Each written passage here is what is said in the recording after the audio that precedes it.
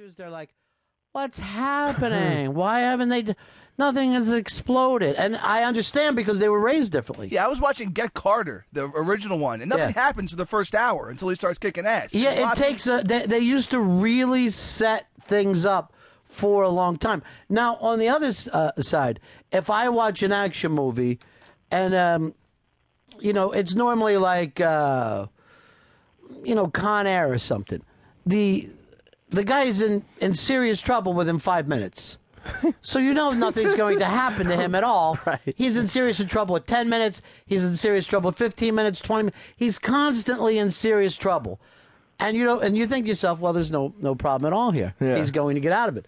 And even back there, they used to kill a lot of people in those 70s movies, Yeah. There would be like the hero would get his head blown off. They're not going to do that because they don't want to fuck it up. Pat, you're on Fez. Yeah, Ronnie, what about a situation like Pat Garrett and Billy the Kid where the director's vision and the studio's vision was so completely different? Because the much later version of the film that came out in the 90s is way superior, in my opinion, and in most people's opinion, I think. Well, but again, I saw that movie. That was my experience. That was my experience. If the director can't kind of fight for it then, I don't know if I want to hang around for another 20 years and see exactly what he was looking for. Well, I agree. Apocalypse Now Redux it's not good. It almost makes it a bad movie. And because Apocalypse Now was always slow, but I thought timeless. And as you said, Ron, fucking slow pacing. But still, it's a great movie. But then you throw in that French scene where it's just the French people eating food. And let's face it, you never do what you set out to do. Woody Allen has said he's never made the movie he's wanted to make. He can't seem to get there. I know from doing radio. We leave here and we go, fuck. You know what I mean? Jesus Christ. It must be nearly impossible to make a perfect film if you're the director. Well, I mean, you got to take it this way. Now, let's say a writer director, you have an idea in your head. You probably have played out that movie so many times in your head. Then you've got to get together. The costumes are going to be not exactly what you had in your head. Obviously, the acting is not going to be exactly what you had.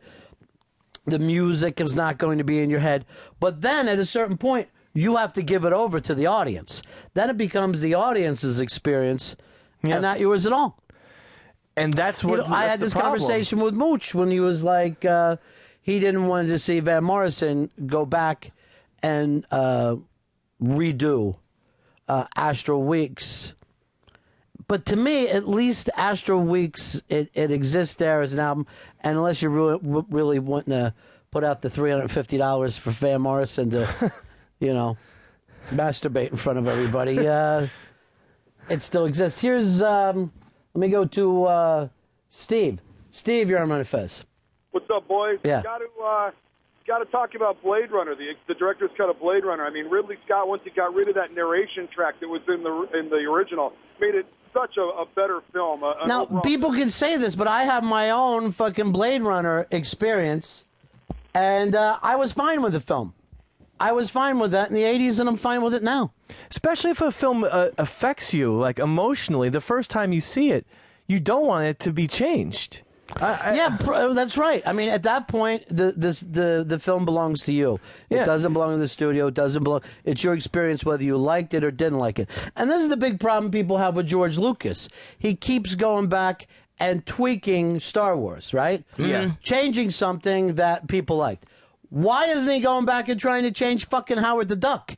Why don't you try to make that piece of dog shit better? If there's something that needs to be fixed, it's that fucking piece of shit. You can't fix that. Right, but nobody would complain if he went back every year and tried to start to add CGI characters to Howard the Duck. They'll go, you know what? I'll give it another try, George, if you really think it's not done. But no little kid left Star Wars going... You know what? I really could have used a lot more background stuff and all. He forgets that it's really about the story. Yeah. And that people grabbed into that initial story, and that was what they cared about. What he does is he adds more Muppets anytime he tries to fix something. I just find it, the only thing I find offensive about George, because I love him, is when him or Spielberg edit stuff for quote-unquote moral reasons. Like when, if you watch in the cantina scene now, Han Solo has to get shot at by Greedo. Right.